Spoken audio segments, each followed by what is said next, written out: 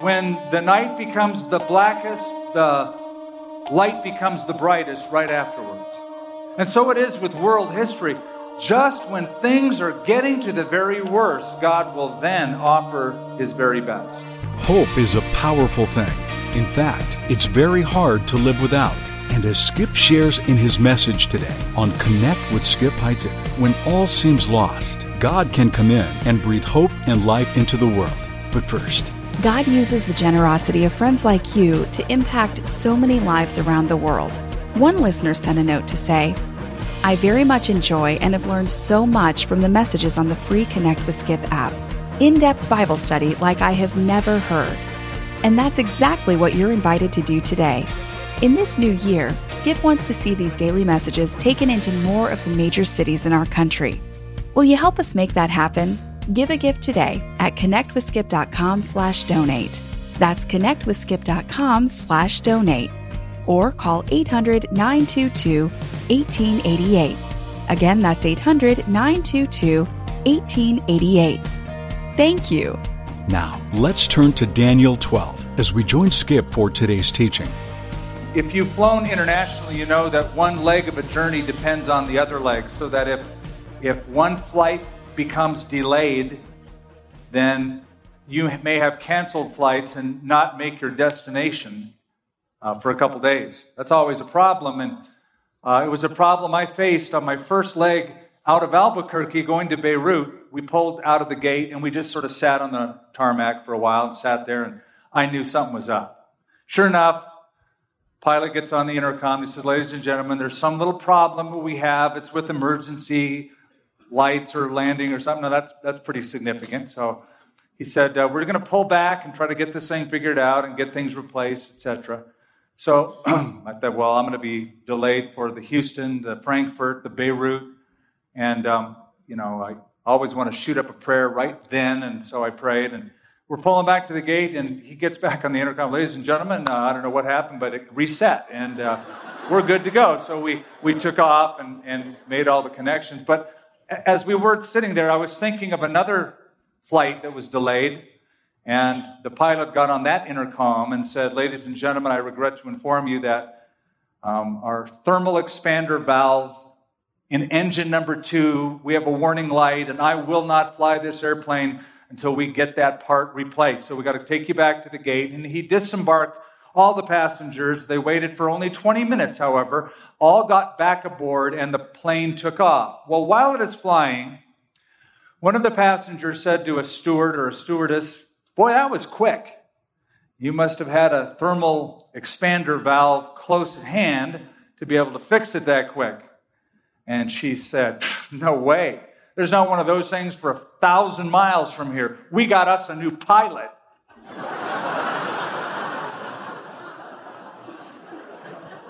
Well, when you're flying in the air and you hear that, that's an epiphanal moment. And you walk away from that going, uh-oh, we could be in big trouble. Well, that is sort of the moment that Daniel has in the section of Scripture that we're reading. The 70 years of Israel's captivity is over. It's time for them to go back and rebuild. They go back. But not all of them go back. In fact, most of them don't go back. In fact, most of the Israelites stayed in Babylon. They didn't have any motivation at all to rebuild. And this broke Daniel's heart, and he was upset. And he fasted, and he mourned, and he prayed. And while he was praying, an angel from heaven came and gave him a revelation. And that's chapters 10, 11, and 12. And it says basically, Daniel, I've got some bad news for you. The 70 years of captivity was just the beginning of sorrows. It's going to get far worse than this. There's going to be generation after generation after generation of oppressors who will come, and your people will suffer throughout their coming history, even to the very end of days when another ruler is going to come, whom we know as the Antichrist. And it will be really bad at that time. That's the message he gets. It's pretty hopeless. Until now. Now in chapter 12, the light shines through the darkness, through the hopeless years of foretold history. It's as if when the night becomes the blackest, the light becomes the brightest right afterwards. And so it is with world history. Just when things are getting to the very worst, God will then offer his very best. And hope arises in chapter 12. Look at verse 1. At that time, Michael shall stand up, the great prince who stands watch over the sons of your people. And there shall be a time of trouble, such as never was since there was a nation, even to that time. And at that time, your people shall be delivered. Everyone who is found written in the book.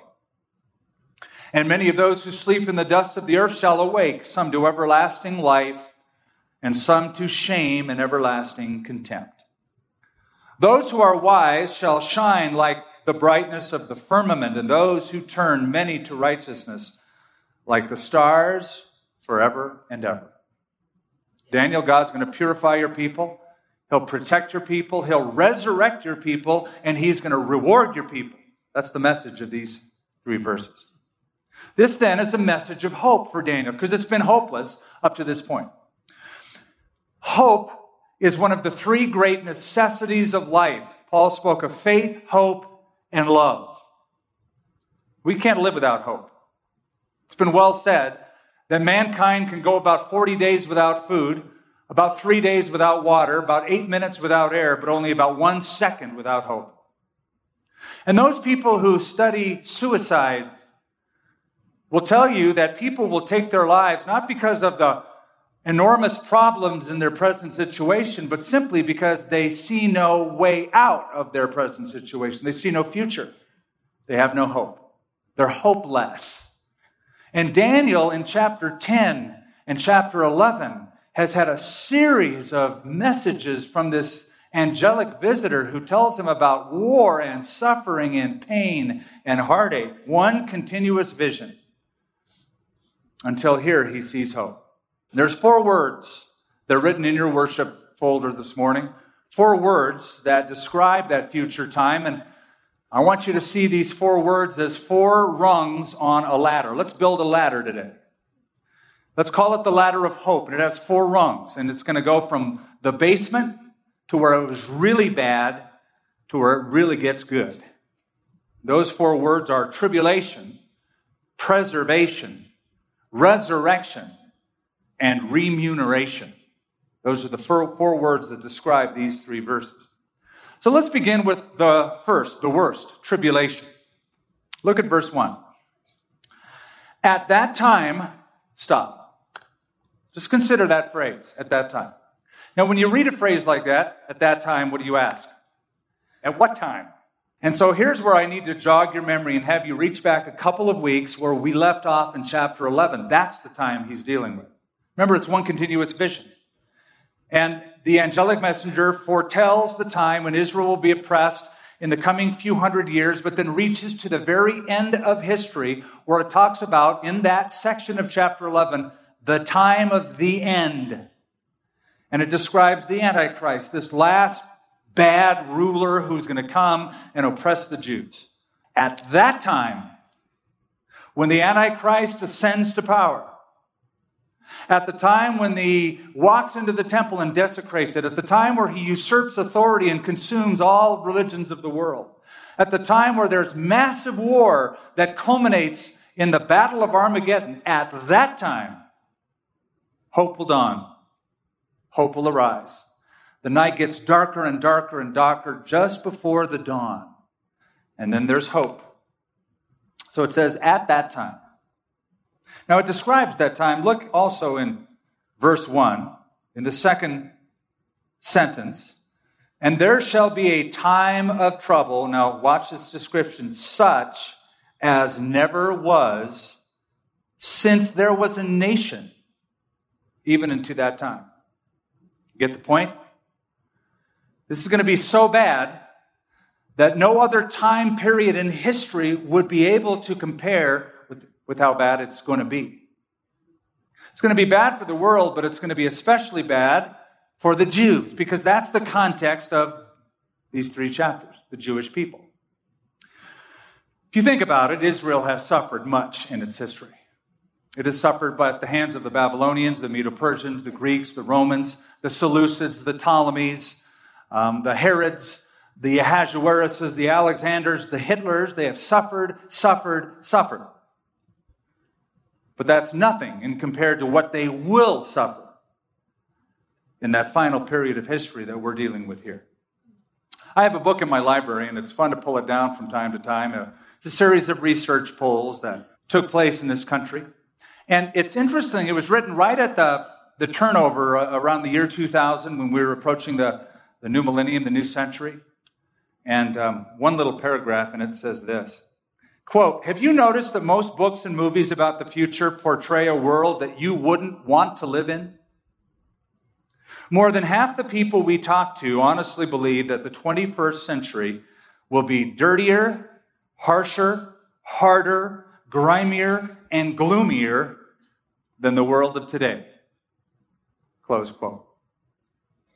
Well, here's what this angel would want Daniel and consequently us to know.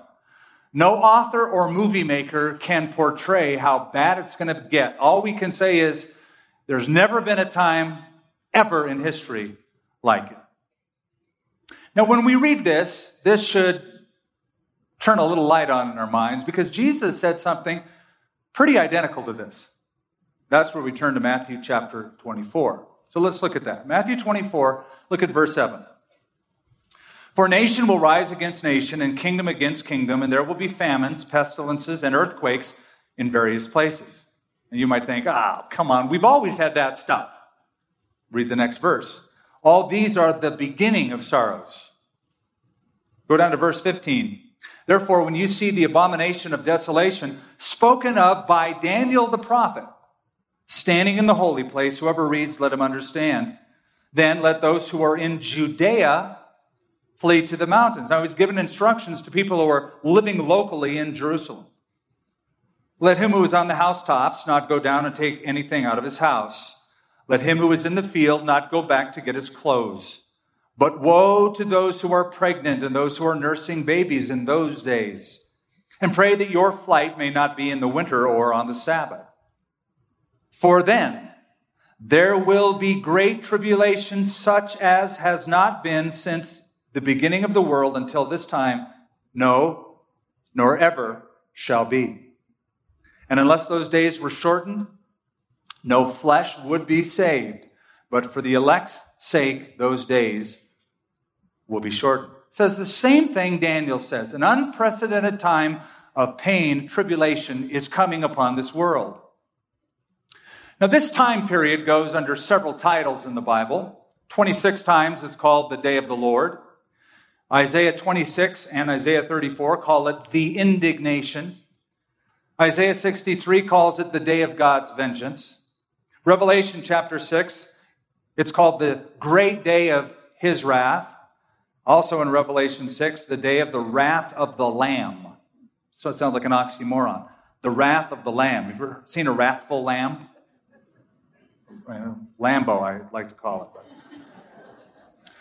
Now, in hearing what I just said and what the angel said to Daniel and what Jesus said, you might be asking, well, how bad can it get? I mean, we've had bad times in history before. I mean, we've had the Holocaust and World War I and World War II and et cetera, et cetera. We have. How bad can it get? I'm glad you asked. The details of this last period of time are outlined in the book of Revelation. Essentially, that's what the book's about. Revelation chapter 6 through 19. Here's just a summary of that. War, famine. Again, you say, we've always had that, but keep listening. 25% of the world killed. Heavenly bodies falling out of the heaven toward the earth. 1/3 of the earth destroyed. 1/3 of the seas destroyed. 1/3 of all the freshwater sources on earth eliminated. The release of hell's demons to overrun the earth. The Antichrist and his armies coming and slaughtering millions. Sores breaking out on people. Sunlight scorching people, burning them to death, and darkness covering the earth. Now that goes on and on and on from chapter 6 through chapter 19. That's how bad it can get. But one of the special targets of this coming leader, this Antichrist, will be the Jewish people. That's why Jesus in Matthew 24 gives a special address to Jews. Let him who reads understand. If you are living in Jerusalem and you see this happening, the Antichrist going into the rebuilt temple and desecrating it and calling himself God, get out of town now. Don't get your iPod, don't get your iPhone, leave and flee to the mountains. That's why Jeremiah calls it the time of Jacob's trouble. You've heard that phrase? The time of Jacob's trouble. That's Israel's trouble. They will really, really be troubled during that time. That comes out of Jeremiah chapter 30, verse 7. Alas, for that day is great, so that none is like it, and it is the time of Jacob's trouble. So, number one, the rung on the ladder, number one, tribulation. You go, that doesn't sound like a lot of hope.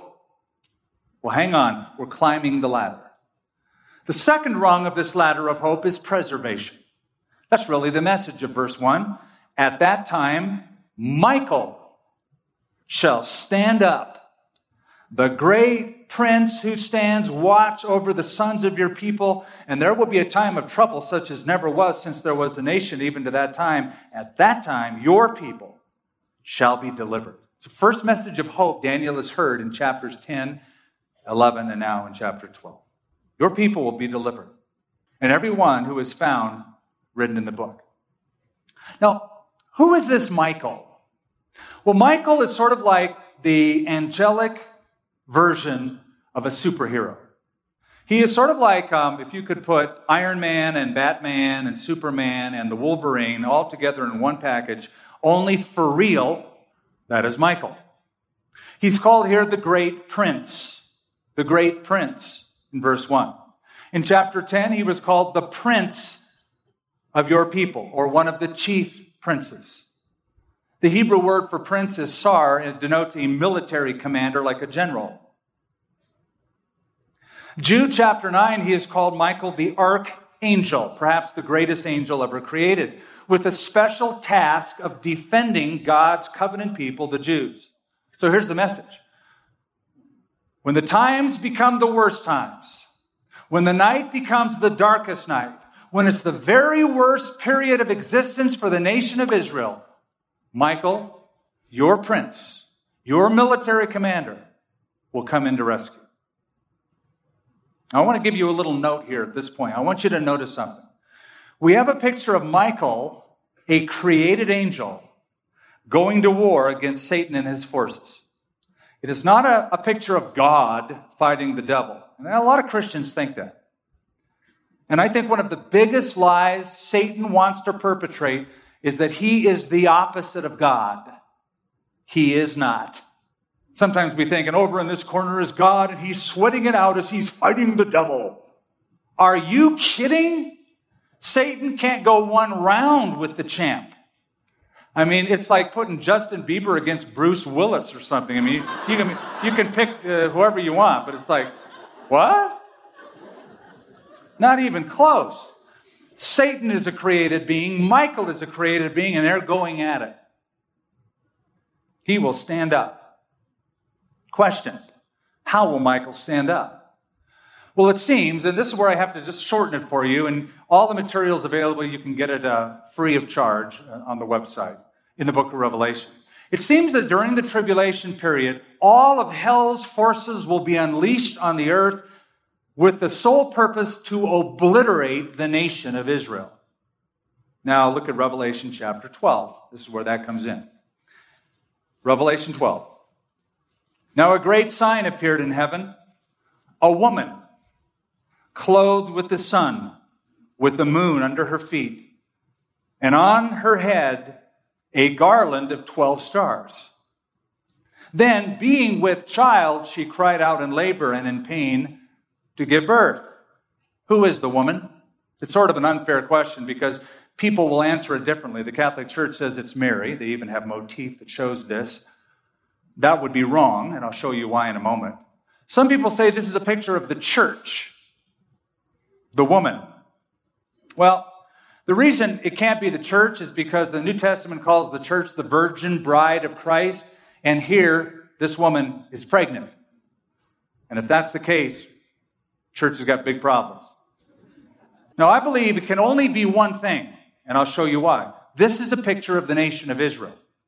The only other time in the Bible we have this imagery of the sun, the moon, and the stars like this is back in Genesis 37, when little Joseph had a dream. Remember the dream he had?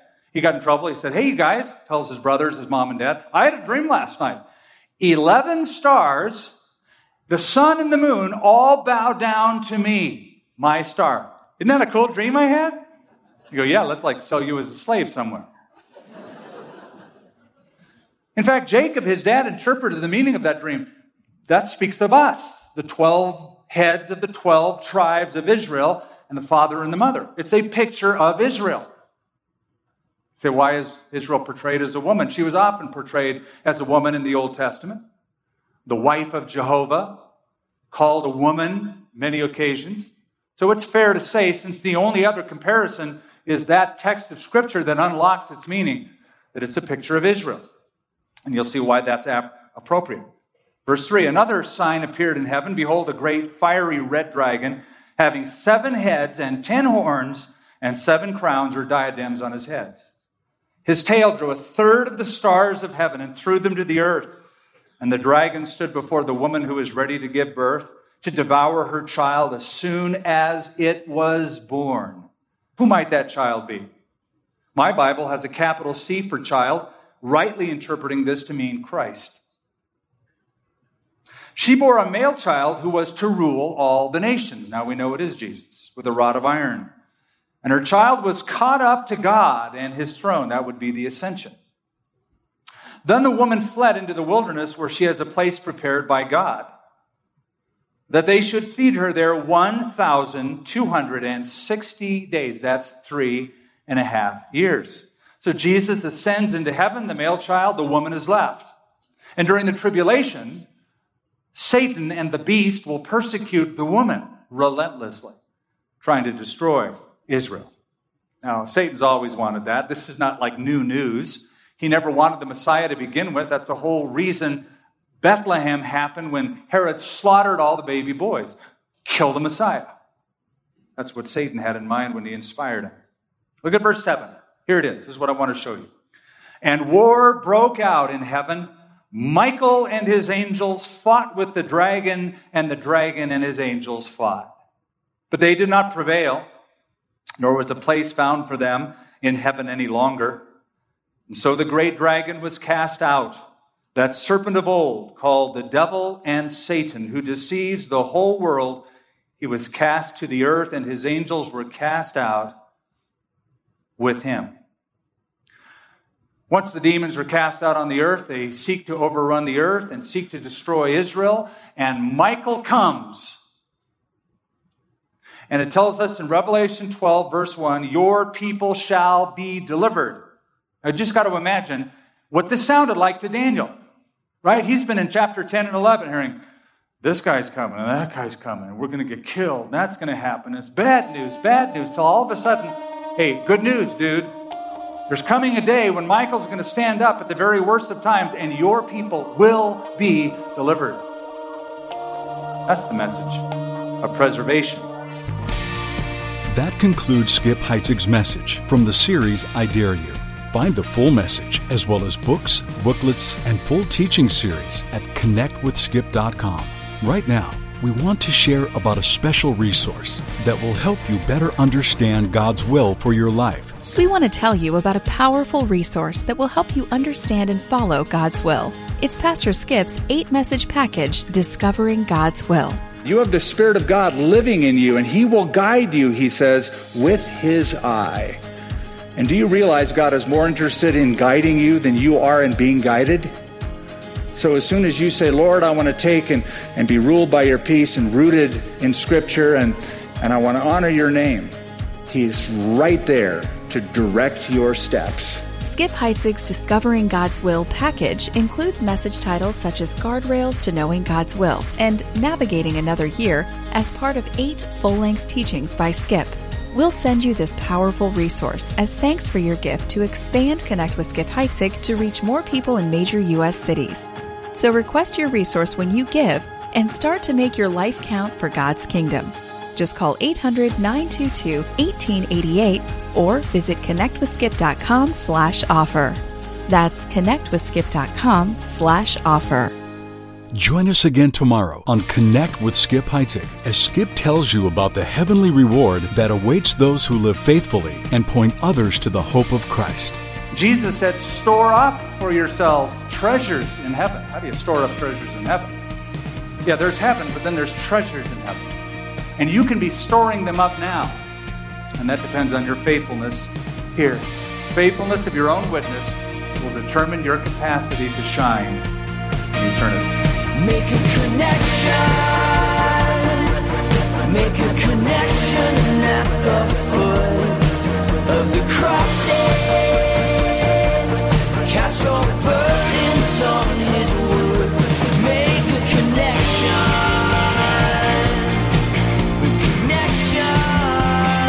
Connect with Skip Heitzig is a presentation of Connection Communications, connecting you to God's never-changing truth in ever-changing times.